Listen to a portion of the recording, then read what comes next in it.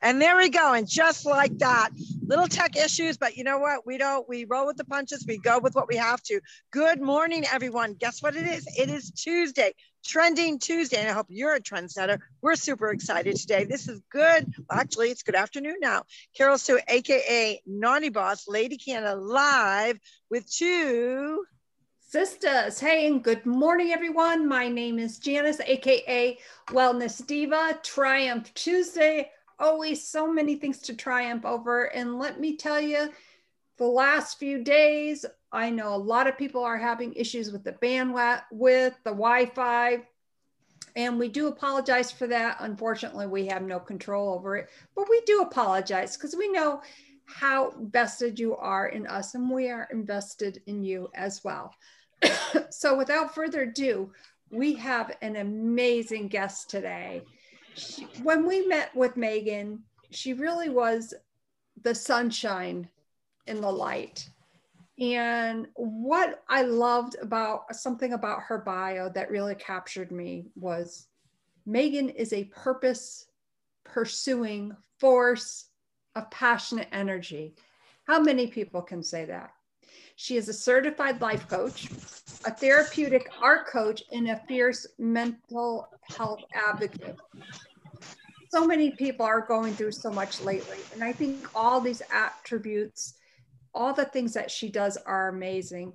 So Megan, I want you to take it away. This is your floor. Welcome, good afternoon, and share your story with our audience. Hi, everyone. It's such a pleasure to be here. Thank you both for having me, and thank you to everyone listening in. I'm excited to share a bit of my story with you and just be able to connect with you all. As was mentioned in my amazing intro that had me blushing, my name's Megan. I'm a certified life coach, therapeutic art coach, and fierce mental health advocate, which comes a lot from my experiences with depression and an eating disorder. I've lived with mental illness for over a decade now. And so I've been through the ringer with it and can really understand just how all-consuming mental illness can be. And that is really why I like to share my story, is just so that people who haven't experienced mental health challenges can get a slight understanding of what it's like. And for those of us who live with mental illness like I do, just know you're not alone. Megan, a lot of our viewers, and not just our viewers, but the public in general, especially this past year, have suffered through so much. And I think it just goes to show you that it's true that you never know what somebody else is going through. The fact that you are an advocate for that, I think, is very amazing. Tell us, if you wouldn't mind, a little bit more about your story. And obviously that led you to become a life coach. And I want to also touch upon the fact that you are a therapeutic art coach. Yeah. It's a long story, of course, with 10 years of history, but I'll give you the quick notes version or whatever that old school thing is called. But I first noticed in real life that something was wrong with my relationship with food, and the way I was feeling wasn't normal in my first year of university. But hindsight being 2020, I realized some of the symptoms of my eating disorder actually started popping up in high school. And it was really tough for me because at the time, my particular eating disorder wasn't actually recognized in the diagnostic tool. So there's basically a book, in a sense, of mental health conditions one can be diagnosed with. And the best diagnosis I would receive for my eating disorder would be eating disorder not otherwise specified, which from a linguistic standpoint is a terrible, terrible diagnosis to receive. And so for years, I struggled sort of silently. I spoke with my doctor after about a year of recognizing that this isn't right. Something's not right. This is not how life is supposed to be. And eventually worked my way through trying to support myself holistically. I did a lot of yoga. I actually worked for Lululemon in 2013 and had access to a lot of really, really great assets to support my mental health, but I was still struggling. And so in 2013, I went on my antidepressant and still had my doctor's support, but there really wasn't any sort of formal structure for my eating disorder treatment. So I really had to kind of go through it alone and work on my recovery by figuring it out as I went along. One of the things that a lot of people don't understand about my particular type of eating disorder, which is now recognized in the diagnostic tool, I've now received an official diagnosis, and I do have binge eating disorder. But when you are working on recovery, you essentially go through withdrawal. And my doctor warned me when I said, okay, I've got a roommate who's going to help me try to sort of cut out the binging cold turkey, essentially. She warned me that you are going to go through at least 3 days worth of withdrawal from carbs, from sugar, from all those things. And it is going to feel just as bad as a heroin withdrawal. And it boggled my mind that there was no system in place in where I'm at, and where I've come to learn a lot of places don't have systems to help folks go through that and be there to support them. And it was awful. And it was way too much to put on my roommate at the time, for sure. And it didn't go well, as I'm sure you can imagine. But I got through it, and I found myself in a place where I could consider myself recovered in about 2017. And then in 2019, I had a year that was worse than 2020. So that should tell you something. And I relapsed in the fall. And that's how I ended up getting my official diagnosis. And I was just sort of getting the support again, getting the help. I still don't have a proper sort of treatment specific for my eating disorder, but I was getting access to therapies. I was getting access to a group therapy program for CBT. And the pandemic hit and everything shut down. And I fell through the cracks. And I once again was faced with having to deal with eating disorder recovery essentially on my own. Wow. And so, yeah, that was a lot of what inspired my work within life coaching, was just knowing that once you get through those tough parts, I'm thankful to consider myself recovered again. It wasn't easy. It was a lot faster this time, but between my experiences of having to go through recovery and sort of figuring out once I had a grasp on my mental illness, once I had an understanding of how to maintain my mental health and not just survive, but actually start to thrive, I really didn't know who I was or how I wanted to thrive next. What were my next steps? Who was I beyond my mental illness, and what did I want to do?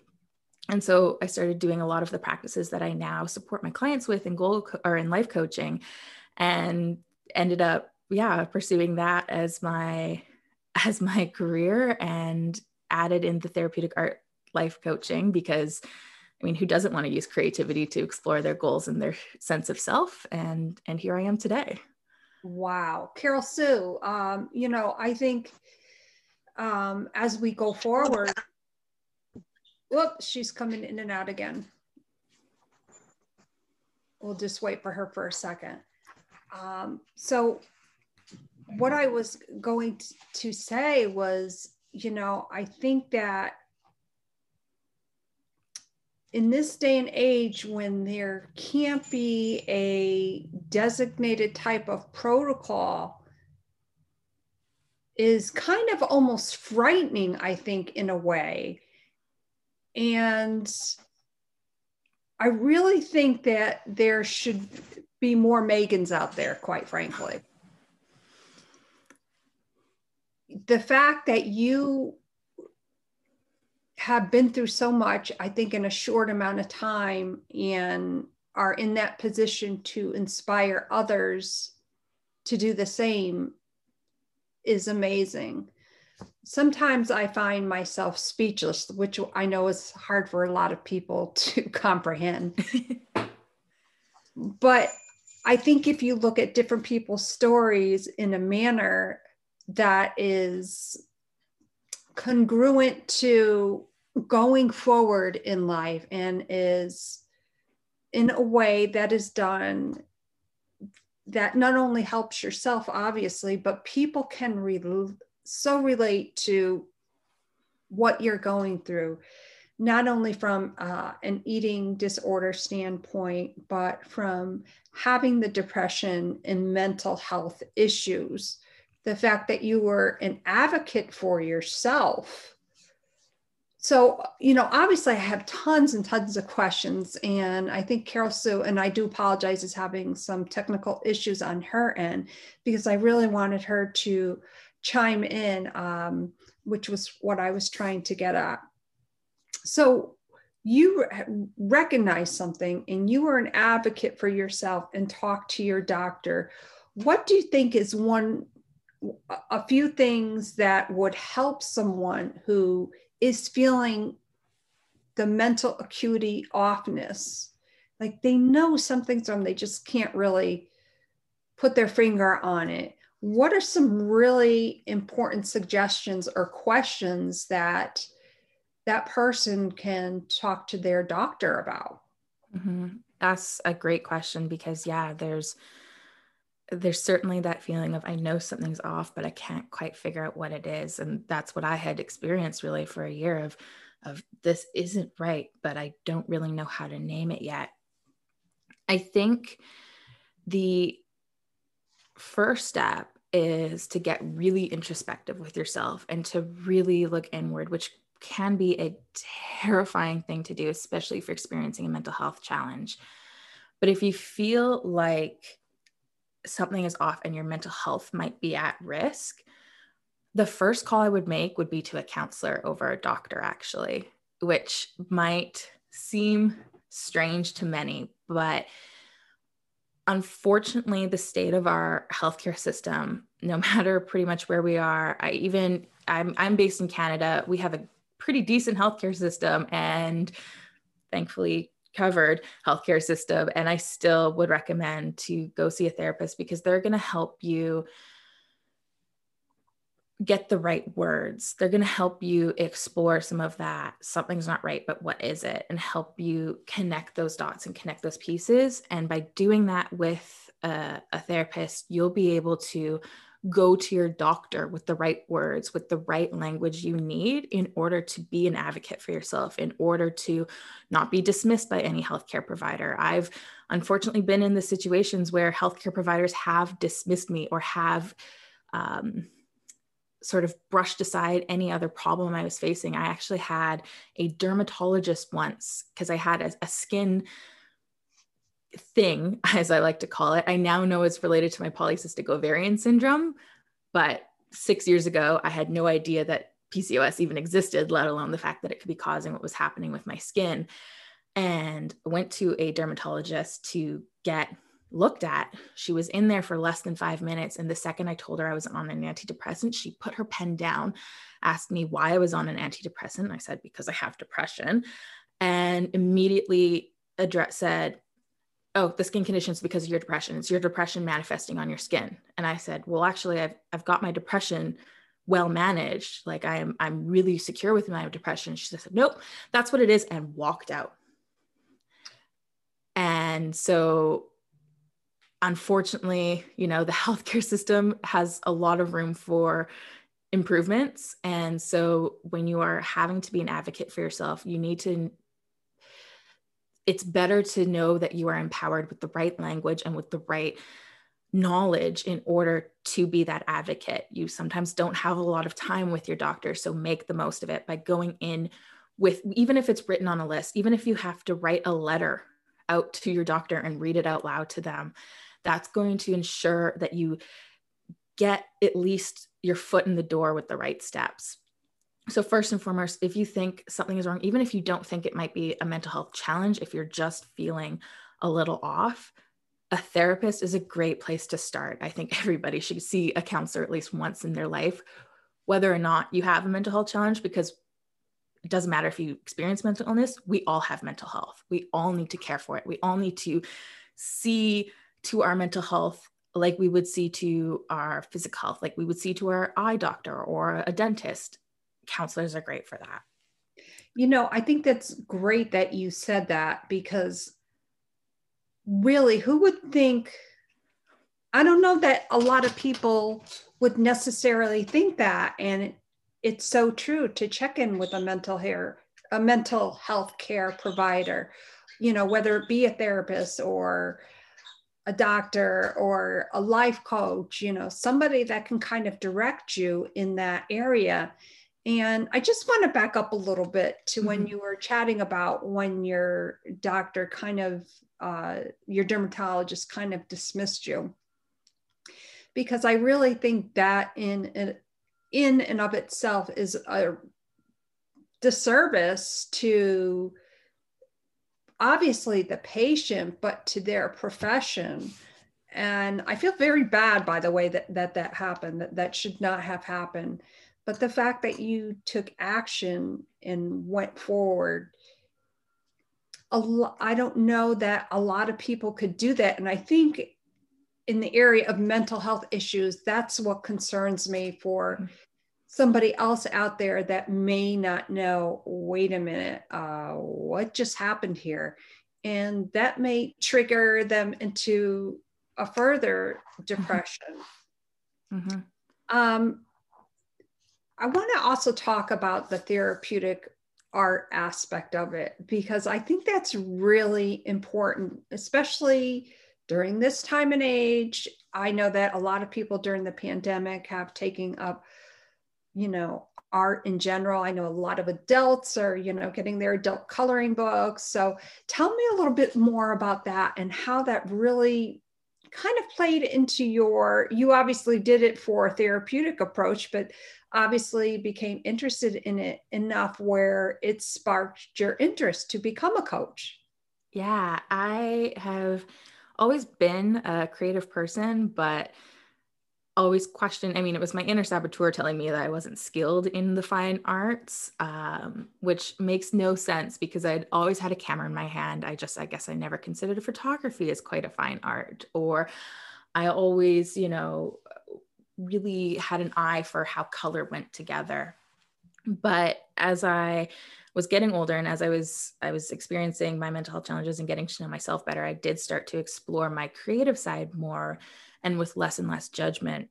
And I realized that not only is it really relaxing and almost, and yeah, therapeutic just to be creating something for the sake of creating, not putting pressure on yourself to make the perfect painting or the perfect collage, but just that process of putting paint or color to paper is meditative. I always struggled with meditation. You hear a lot of folks when, you say you have mental health challenges, say, oh, you should try meditating or journaling, all those top of mind go-tos. They didn't work for me and they weren't the tools I was gravitating towards. It probably shocks a lot of people when they hear I'm a life coach who doesn't journal, because who doesn't journal if you're in this field? But it just didn't work for me.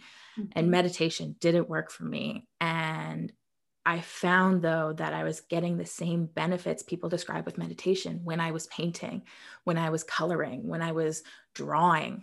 I just get lost in time and in the process and have almost a moment of calm and peace. And so I began to explore that therapeutic art coaching side.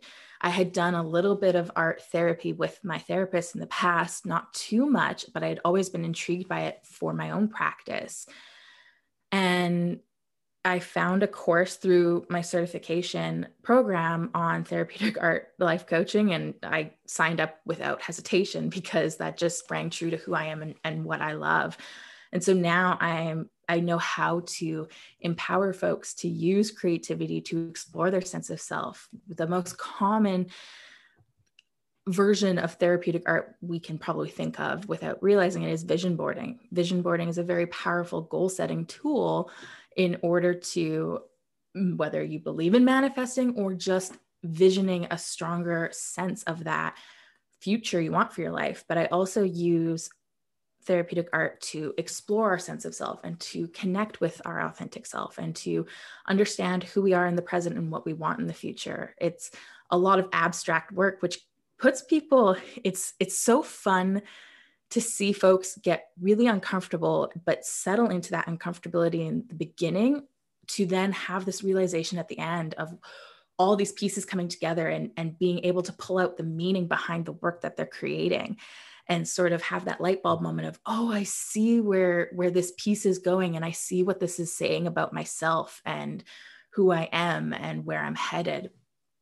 And so it's that dual coin of both very meditative and relaxing in the moment, with still having that connection to self-discovery and self-improvement and vision setting. Wow, that is very powerful, because I know, for instance, somebody like myself, that diving into something like that, you sometimes you never know where your creativity is. I found mine in writing. I love to write. I love to read. That was very therapeutic for me. But somebody else may say, you know what, that's great, but it's not going to work for me. Now, would you suggest to somebody perhaps trying different things? Or let's say somebody comes to you and they're, for instance, hey, I've tried the therapeutic art approach and I'm really not sure about it. I always say too that if you can try to do something at first, kind of get familiar with it. Do you think that's a really good route for somebody to go if they're not like too sure on what they should do or how they should do it? Yeah, I think definitely explore different types of practices. Like I said, in my practice with my therapeutic art approach, it's very sort of abstract, which can make people a little more uncomfortable and a little more uncertain. So whether it's, sometimes it's as simple as try a different medium. Maybe it doesn't work for you with painting, but pull out your crayons and you're excited. And by the way, I do really encourage people to try using crayons in therapeutic art, because it's connecting you with your like inner child and bringing back some memories of being a kid and playing with your crayons. Of course, it depends on your own certain circumstances, because some people might not like that connection to their childhood and it might not benefit them. So they might gravitate towards drawing and picking up their pencil and just drawing more shapes, being a little more concrete in the art that they're creating. So I think first, it's explore different types, explore different styles. In therapeutic art, it's very relaxed. There aren't a lot of rules in therapeutic art, because it is about what works for you. I have one practice where it's literally, you can bring any medium, you can bring any color. I genuinely don't even have an idea of what your final piece is going to look like. It's all about the process of creating and what I guide you through in order to create the piece. It's a very, very strange experience when you give. This is what I love about doing art therapy or therapeutic art over Zoom these days, is I'll have a group who are getting the exact same instructions from me. And they're seeing me do the exact same things when I'm starting to go through that process to sort of explain, this is where you begin. But you can't see the piece that they're working on because it's down below and you just see their face. And at the end of an hour, hour and a half, and they lift up their pieces and they're all vastly different pieces. That is the power in therapeutic art. That is the very personal experience that everybody's going to go through, even though you're getting the exact same guidance from me. And so, I would encourage people to try different practices, try different mediums. But again, not everything is going to work for everybody. Like I said, journaling doesn't work for me. So therapeutic art, it's not a big band-aid for every single person.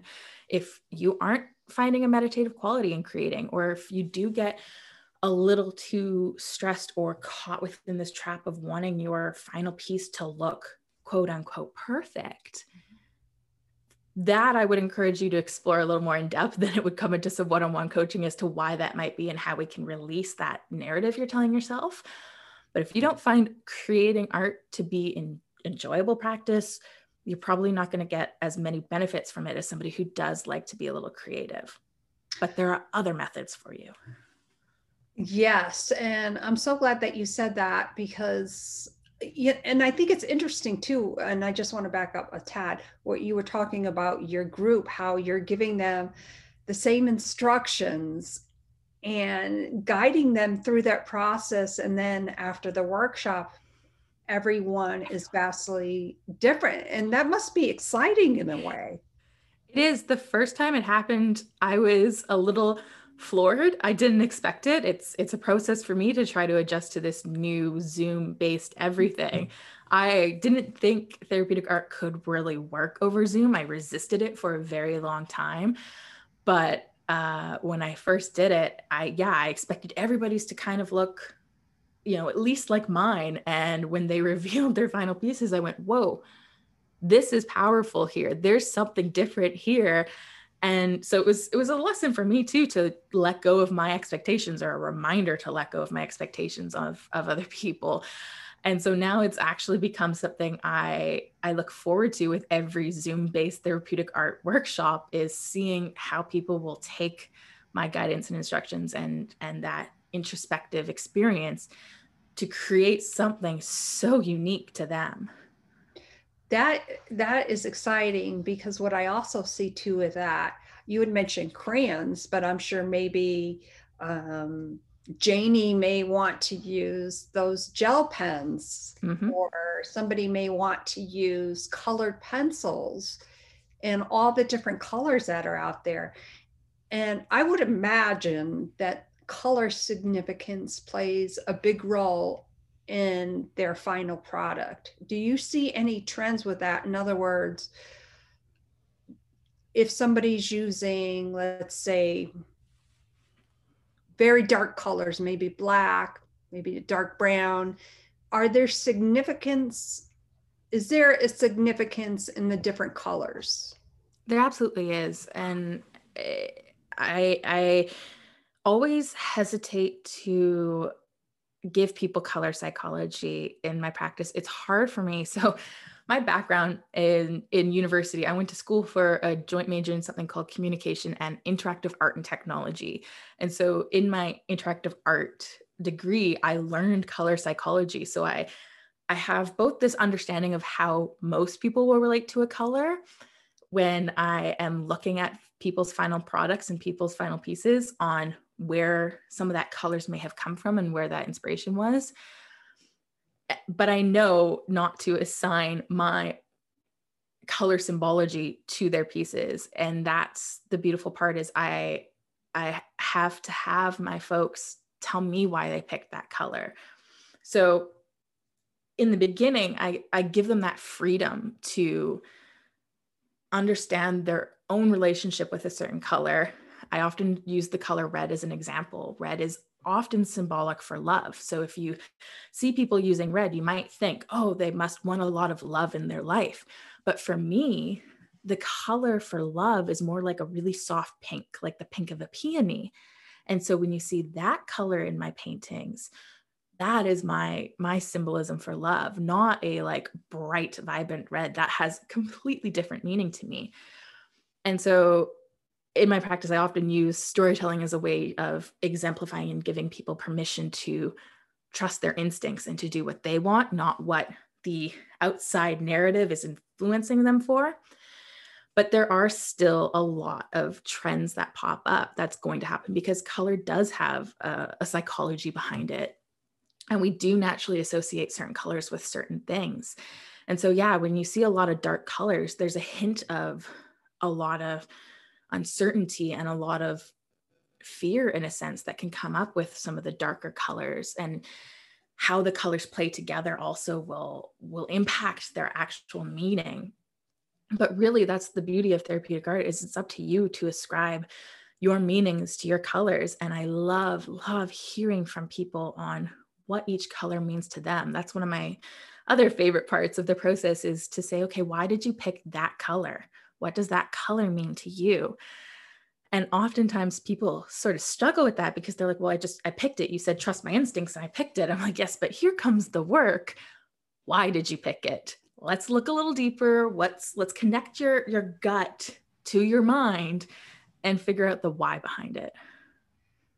It's almost like I think I said this when we chatted a couple weeks ago. It's almost like there is a story behind the story. So you go through a process and guide them through, and then boom, they just pick a color. And I never thought about this in this way, that there would have to be a really significant reason why they chose it for a particular thing. And that must be an amazing feeling or amazing revelation to them when they finally get to that point that, wow, okay, they finally probably at some point realize, now I know why I chose this color. Mm-hmm. Mm-hmm. It's one of my favorite stories, has to do with one of my favorite practices, which I call now and then introspective painting. And it's a practice that uses lines and color to explore our present self and what we want for our future. And so when we're doing the exploration of our current state, of our present self, one of my questions that I ask folks, and I'm giving away a really deep question here: if your life were a roller coaster, what ride would it be? And it's always really interesting to see how that one question influences folks' final product, because they're then instructed to use their like meditative exploration, introspective time to translate what came up for them through lines. And so a lot of people will use that question. It's oftentimes, now I've gotten used to it, and I say, that shape there came from the roller coaster question, didn't it? And they're like, yeah, it did. Because it's like, oh, I really want to sort of symbolize that type of movement through these lines. So how do I translate this idea of my life as a roller coaster into this painting? And it comes into a lot of movement in the final product. And it's a really fascinating experience to see sometimes the strangest questions just click for people, and they start to see their life in a different way that brings a lot of clarity into what's going on. You know, when you said roller coasters, and just so that you know, I hate roller coasters. It brought me back to when I was a little girl and my two brothers forcing me to go on the roller coaster. Oh, it's going to be great. You're going to love it. And I was scared to death. So I hate roller coasters. And I'm going to play devil's advocate here. Let's say we're in this class together, this vision board class. I think in that moment, I may be like, my lines would be all over the place, because thinking of a roller coaster gives me the chills. Mm-hmm. If someone says to you, oh my God, I don't know if I can do this, do you pick something else that may help them kind of get through that? Obviously a roller coaster for me, there's some anxiety associated mm-hmm. with that. Have you ever had that happen in any of your workshops? So not that I'm aware of, which is a very valid point. I think if it were anxiety, often my workshops are done for corporate. So group workshops are often a bunch of coworkers taking some time for themselves. So they might not feel like they're in a comfortable place to bring that to light per se. That being said, during that portion, there are a lot of questions that I'll ask of folks. So they'll have gone through a few different questions in terms of exploring their inner self. And so my hope, I do watch people as they're going through it, and I haven't seen anybody's body react certainly to a question. And if I did, I would definitely want to check in on them. But my hope is that they take what they want from that process. They are able to use the other questions to form their experience and their introspection. You know, the roller coaster question, yeah, it does seem to connect with a lot of people in a more tangible way of how to sort of symbolize their life.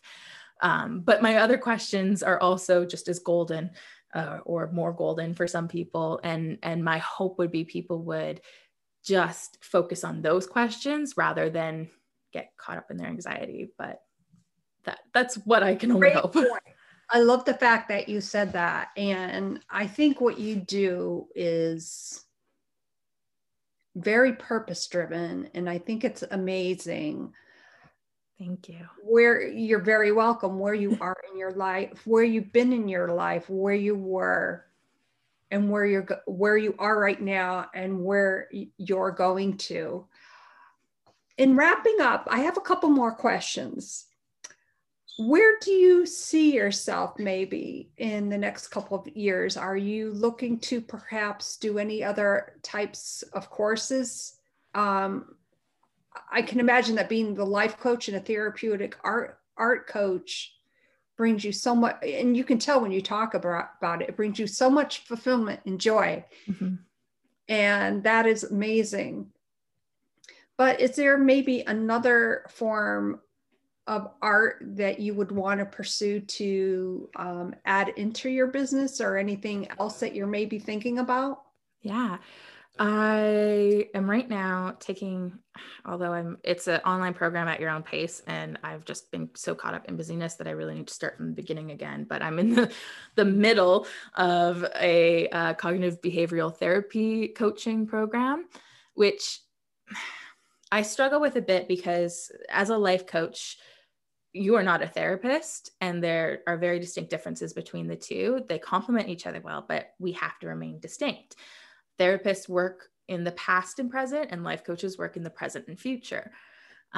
Mental health challenges, you see a therapist for, and any life coach who is both following the ethics of life coaching and is a responsible human being. If you encounter somebody who is experiencing a mental health challenge, who was seeking out your services, you should be directing them to a therapist right away if you feel that they are in a mental health challenge or crisis and they need support that we're not qualified to give them.